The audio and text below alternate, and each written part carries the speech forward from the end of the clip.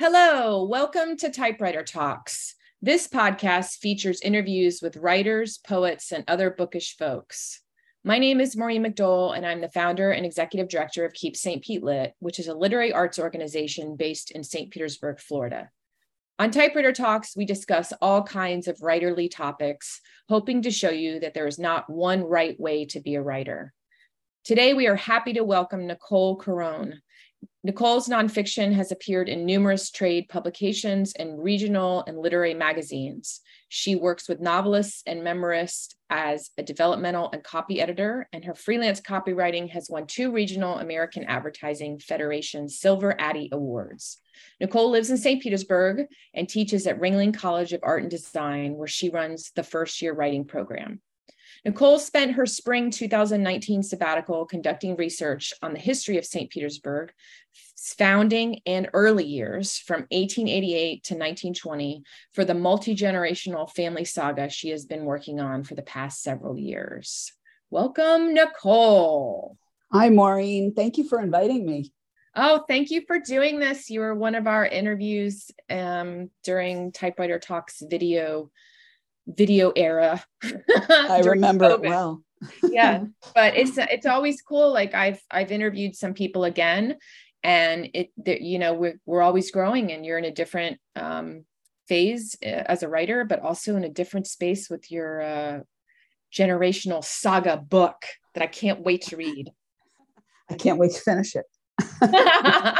So tell us a little bit about it. So, well, it's been through a few iterations over the last decade. I'm embarrassed to say I've been working on it that long. I recently went to the Historical Novel Society conference in San Antonio. It's at the beginning of June.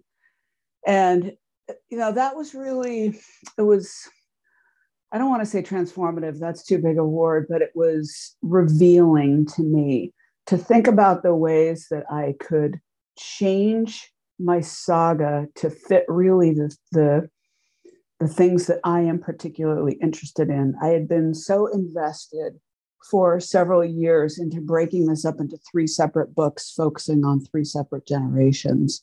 And right before the conference, I finished reading a true sodbuster of a novel, a 1,000-page novel by John O'Hara called From the Terrace. So it was published in the 1950s. It's made into a movie with Paul Newman and Joanne Woodward. And it took me forever to read it, but I loved it. And I thought, this is what my books should look like. It's almost too daunting to do 3 instead of 1. How come I'm not doing this as one big, fat, juicy narrative?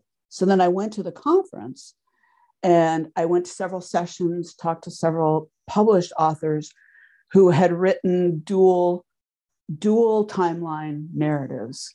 And as I went to the sessions and talked to people, I realized, this is really where my book should be.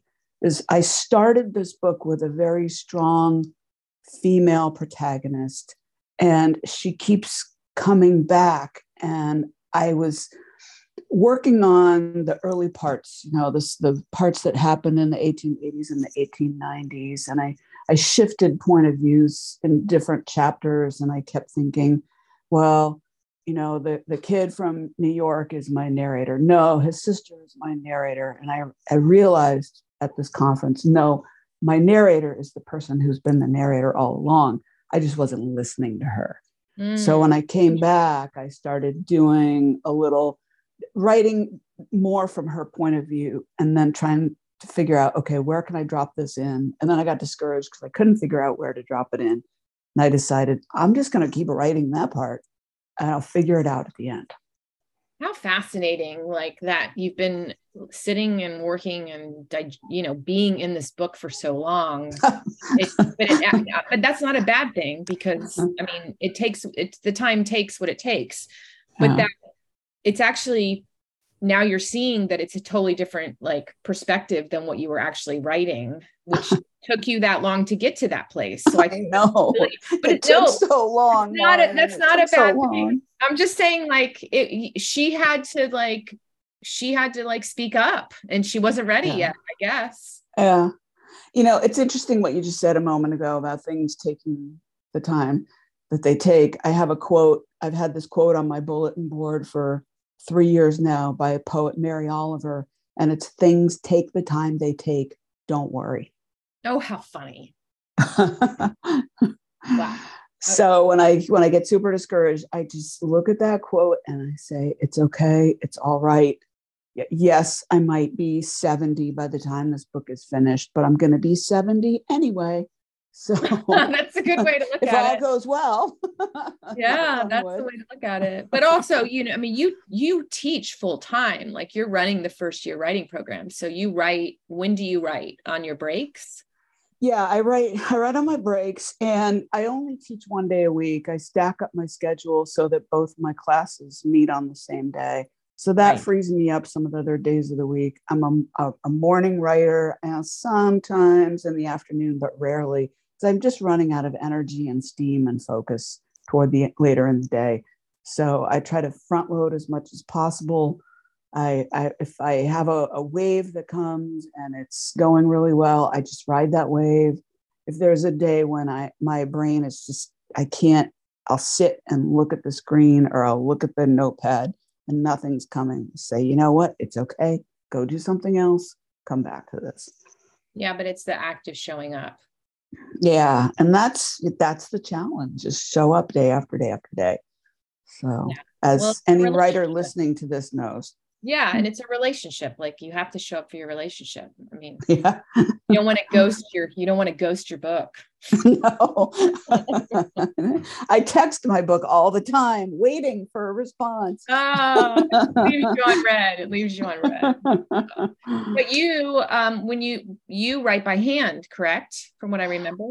I do. Lately, I've been just using my iPad. It's a little bit faster, and I have been feeling kind of the pressure of time and the desire to, finish this. So I can just go faster when I'm typing.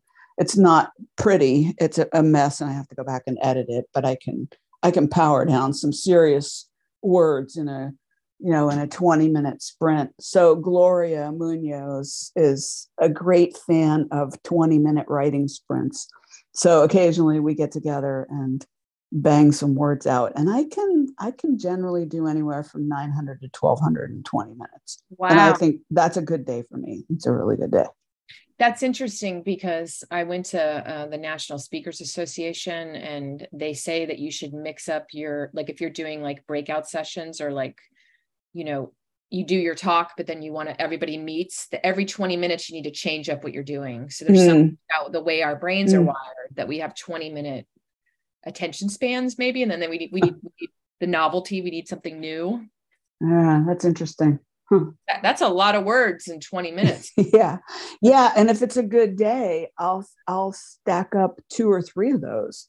So if it's a really good day, I can walk away with 3,000 words. Are they all usable? Not always, but if I've done 3,000 words in 320-minute sprints, then if I can use 2,200 of them, I'm really happy. Yeah. I mean, it's funny because I don't type very fast. So I've mentioned before on this podcast that I'm working on like a hybrid book of essays and poetry, but I voice to text because I can't type as fast as my brain moves. Yeah. Yeah. That's interesting. I've tried dictation. I've tried to use my commute time on the days that I do go to campus to talk through some of my scenes. And I think for me, writing is so tactile. And I probably said this the last time we talked, and the whole thing with the pencils. It's just a way to get very close to the page and feel immersed in the experience of spinning out a story. And there's so much distance for me from the story when I'm talking into my car speaker. Or even I've tried to do it sitting at my desk, and my mind just stops. I need something in my hand to get from my brain out onto the page or onto the screen. Well, I talk into my phone. So that's kind of like something tactile that works I also like the, like, if I just pull up somewhere and I'll be like, oh, the idea will come to me and I can just pull my phone out and put it in my notes. But I get it. Yeah. I write by hand preferably. And I totally understand. So how did this idea for this story come about? Oh my gosh, it's been so long now. Let me think. So originally, this started as a detective novel. Okay. And it was my spouse, Jennifer Kilmurray, who had this idea. We were walking on the beach one day, 11 years ago, 12 years ago, I think. We were out either at Reddington or Madeira, and it was very crowded that day. It was middle of summer. And we saw in the midst of all of the hubbub and activity, really a lot of activity for one of our beaches in the summer, there was a woman lying on an orange swim float. And she had on a bright blue bathing suit, a two-piece. She was lying face down and she was not moving. And there was all this activity around her. And as we walked past, I thought, God, she looks like she's dead. And Jennifer immediately said, unprompted by me, wow, wouldn't it be crazy if that woman were dead? And we looked at each other and I said, what a great idea for a novel. And I wrote that first. I wrote 40, 50,000 words of that over a couple, 2, 3, 4 years. And then I stalled out in the middle. And around the time that I stalled out, I went to a writer's residency called Wellstone in Northern California. And it was there through the help of author Ethel Rowan, who also happened to be there at the time working on her novel, The Weight of Him, which has since been published to significant critical acclaim. She saw me mapping out my characters one day on the big dining room table, and she started asking me some questions about them. And I realized, you know what? This really isn't about the dead person on the float and the people who are involved in the investigation. The story is really about the detective doing the investigation and the detective's family. And once I had stripped away all the stuff with the detective story and then opened up the world of the person who had been the detective, I realized this is a completely different story. Oh my God, there's so much more underneath this. So that's when I started going with that. And that's when I realized, okay, this keeps going. It starts, the story never starts where you think it starts, right? You open a novel. The story doesn't start on page 1. It started long before the characters got there. It started with their origin stories. So I just started going back and back and back. And that's when I realized, no, the story really starts in the 1880s when this character's great-grandfather comes from New York to what is then the new city of St. Petersburg to become an orange farmer. And then I was off and running. That's so fascinating. Like, I mean, if you think about it, if you really unpack that, like the story, like it like revealed itself to you all based on just walking on the beach and seeing a woman on a float. I love the imagination. Like, I mean, is there anything better than being a writer? I don't think so. I want to point out though, that it's not, I would have had that if I had been walking by myself, I would have just had that thought and kept walking. But, it took my spouse to say, hey, what if, right? That's always the trigger, right? What if, fill in the blank. Yeah. And so subsequently, in bringing these pages to my writers group over the years, there's been a lot of contributions of what if from those people, from Gloria, from Brian Wedlake, Brian Petcash, Paul Wilborn, Eleanor Eichenbaum. They've all contributed to this beautiful mess. And I'm so grateful for that, because I really don't think that people write in a vacuum. Maybe Stephen King does, but I think for those of us working at a much, much lower level, we need help and support from other writers. And I'm always amazed and grateful at how much they contribute to my work. And how collaborative is. That's really wonderful. Yeah, that's really, I think you might be one of the first people that really mentioned the writers group, how important it is to have that community. Some people don't feel the need for a writers group. I'm more of a like, okay, I did it. I send it off, edit it. Leave me alone otherwise. I've tried writers groups and I just like, they always want to show up at a specific time and I don't necessarily feel like I'm in the mood for it. So it takes a while to find the right people, right? It's like you're a magnet and you're not going to attract and stick with everybody. But the other writer magnets are out there. And when you find them and you all kind of go click, click, click, click together, it is tremendous. It's inspiring. I mean, let me give you some statistics, right? So there are 6 of us in this writers group. 30% of the people in this writers group have won the Florida Book Award gold medal. That's awesome. So something's going right. Something's going right. And 60% of this group have won some type of award for their writing. 100% have been published in some venue. Yeah. Yeah. I mean, it's not, it's magic, but it's magic that you intentionally create. And do you talk a lot about that with your students, about the importance of community? Since I don't teach creative writing, I teach, composition for artists and designers.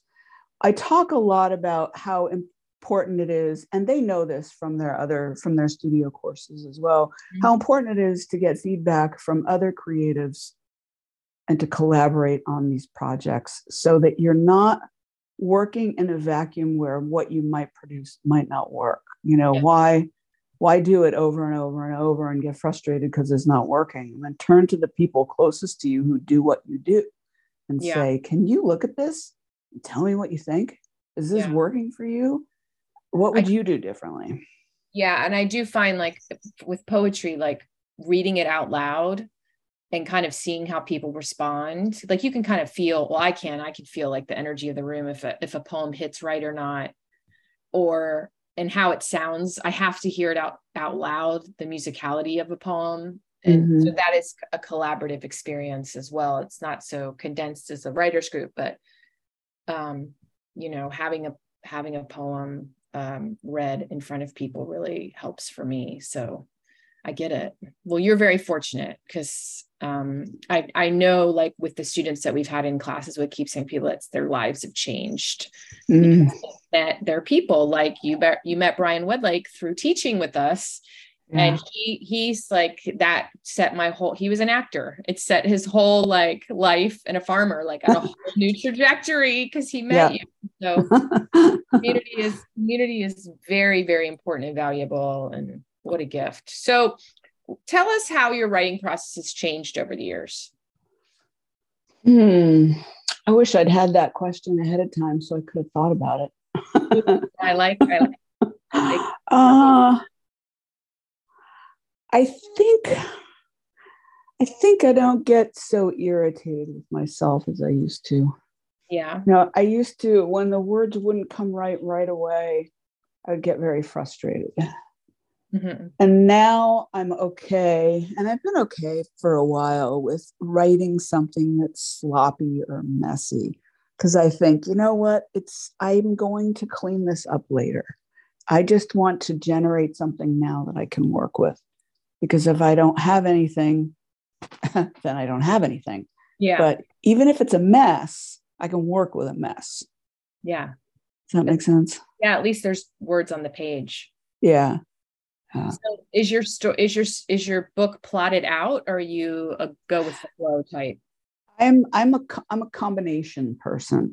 So I have a pretty detailed outline, and I guess you could call it an outline. I mean, everybody outlines differently, right? So it's essential. What I did was, when I realized that this was going to be all in one, and I needed to combine my 1880s version with my 1990s version, I wrote out a long timeline. And I guess this would be the difference in the process, especially since it's an historical novel.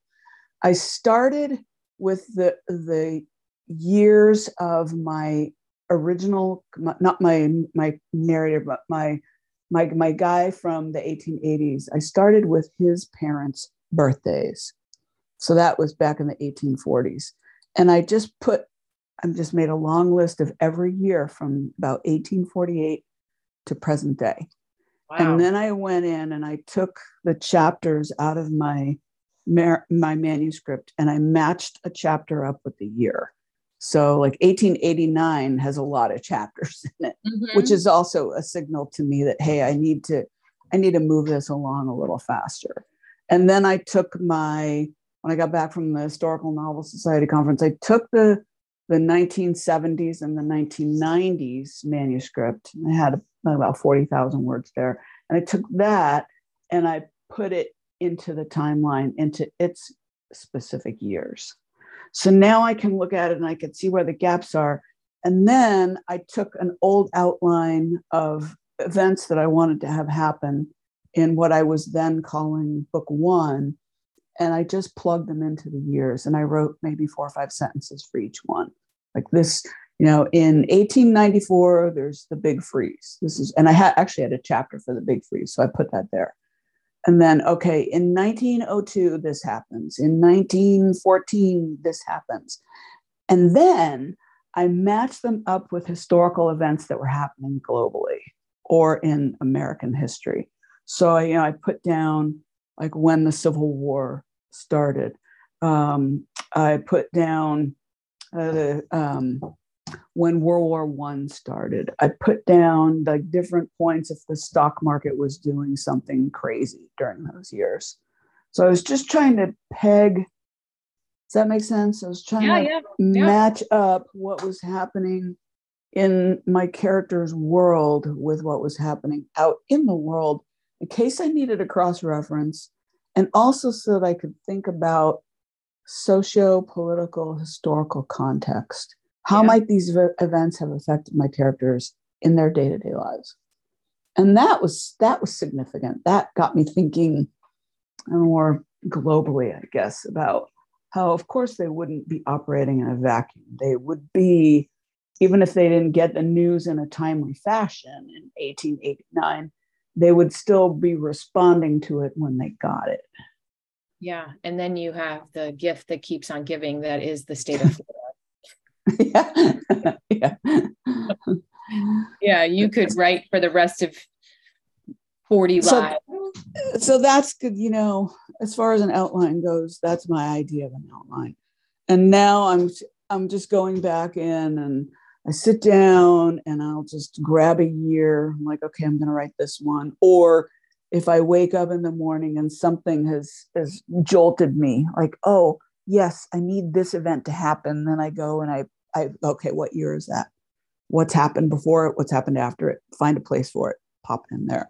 And then there are parts, like the part I wrote the other day, that it's like, I don't know where to put it yet, but it's okay. That would have stressed 4 or 5 years ago. Having written a piece that I didn't know where it went, I would have been so frustrated. I'm not worried about it. So you're not necessarily writing it in chronological order. You're just writing where you're inspired. I love that, though, because you kind of place it in different spots and then kind of tie it together. But that's and that's the other, I guess that's another thing you asked what's different about my writing process. That's another thing that's different, is that 6, 7, 8 years ago, I had to write chronologically. Otherwise, I felt like I got lost. And now I think, I don't really care if I get lost. I'll find my way out of the maze eventually. Yeah. Or I'll starve to death in here. But not literally, thankfully. So is that the advice you would tell your younger writer self? I would probably tell my younger writer self exactly what Mary Oliver said. Things take the time they take. Don't worry. Yeah, don't worry. I love that. Don't worry. Yeah. So you already mentioned a book that you read recently. Do you have any other favorite authors or poets? You've mentioned 2 that you would recommend or that you love. I have been a long time fan of Joan Didion. And, when she died last year, I was like, oh, no, not Joan Didion. I mean, I know that she was elderly and not well, but her writing has been so impactful for me. I'm trying to remember when I read this. It's probably been 6 or 8 months now. Her first novel was called Run River. Mm-hmm. It's now you could call it an historical novel because it takes place in the first half of the 20th century in Sacramento, which of course is her home territory. And I was so struck by the way she used setting as almost another character. So it really made me think about my setting. And it was after I read that novel that I drew out a map of my character from the 1880s of his homestead in South Pinellas, in what is now Big Bayou. Yeah. So I took several sheets of paper and taped them together, and I drew a map. And I put, kind of this, put things like, okay, here's the outdoor kitchen. Here's the house he builds. Here are the oak trees. Here's the orange grove. Here's the chicken coop. And here's the road into St. Petersburg. Here's the beach. And it helped me a lot because when I look at the map, I can see it. Yeah. I'm not just seeing it in my imagination. I can look at it and I can plot the characters moving around the property. Okay, how long would it take to get from this point to that point? Where would Catherine be if Edward's over here? Okay. And then at the same time, I have 1889 written at the top of the map, but I can also see it in 1975. How would this have changed in a little over 100 years?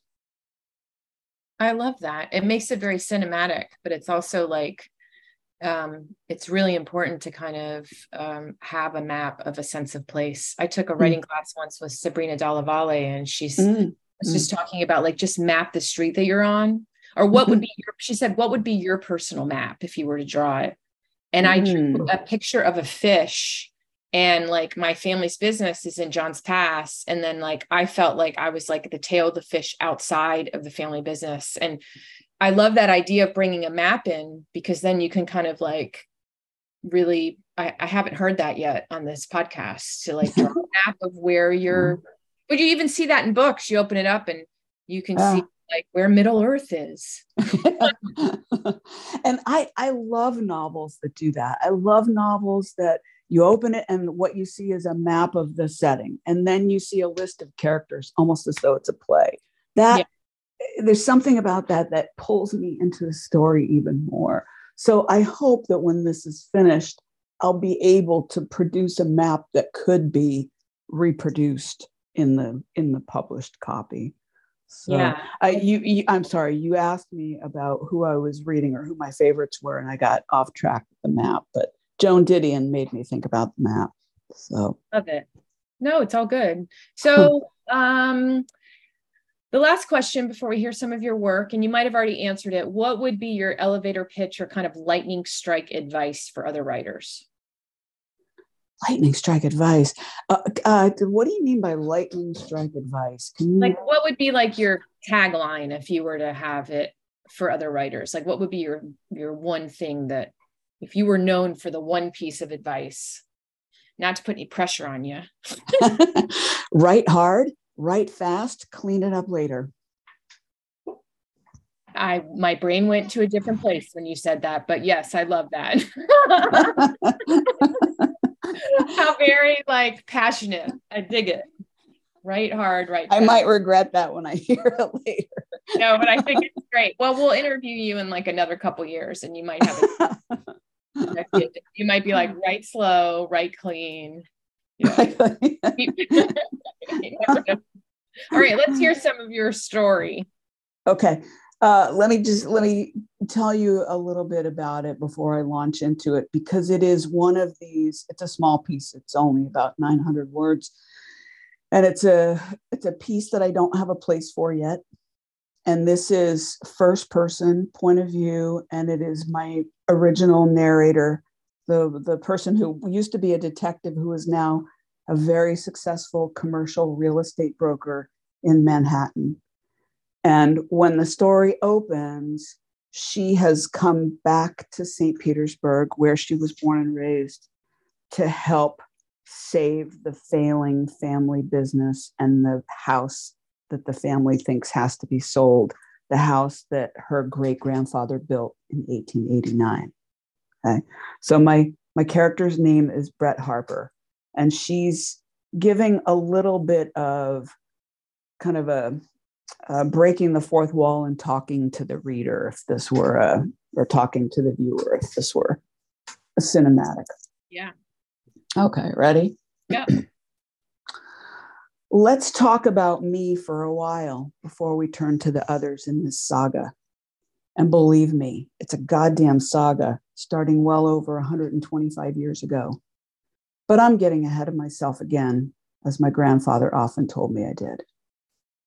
I want you to know that no one, I mean no one, knows their way around a real estate deal better than me. Unless you think I sound a little too braggy, like the orange-haired guy who dominates commercial real estate news, lots of things separate me from him, namely that I am a woman in this tougher than tigers, rip your throat out industry. I know, you're thinking, oh, Brett, come on now. Every business is like that. But really, I mean it. And as usual, it's 20 times harder to be a woman than a man in my line of work. Then why'd you choose it, you might ask? Quit your whining, you might say. Find another occupation. All things my grandfather would have said, oh, he, an original member of the pull yourself up by your bootstraps school of thought. About now, you're probably thinking my grandfather plays an outsized role in my life, and you'd be right about that too. But I'll get to him and to my grandfather's father, who is really why we are all here. That guy, the first Edward, is the reason why I'm the fastest thinking, definitely the best looking commercial broker in Manhattan today. You see, all I ever wanted to do was work in the Harper family business. From the time I was little, oh hell, probably from the time I was born, the whole family has been about the business. The first Edward, we call him the Grand, as in grandfather, great-grandfather, grand landowner, grand council leader, probably a hell of an all-around grand guy, kept piecemealing together parcels of land as soon as he could get his mitts on them. The other settlers had varying degrees of fortitude and endurance. People dropped like flies all the time back in the late 1800s, the early 20th century. Life was freaking tough. Edward the Grand was one of the first people to run water from Bell's Lake, now called Lake McGorry, to his property, so his family could have the luxury of running water. The others had to haul it from the lake, rely on cisterns and wells, which were usually brackish, so close to the bay. That shit got old fast. Would you drag a couple buckets of water by wagon or pack mule a mile in 90-degree heat and 70% humidity every day? If you had a truck garden and you scrabbled at the earth trying to grow a few lousy vegetables to feed your family and maybe sell to the other households, that precious water you just hauled was going to get used up fast. So you'd better get your corseted butt back in the wagon and go haul some more. That's before you got around to scrubbing the clothes on a washboard in a tin tub, but after you fed your kids, your husband, and the animals.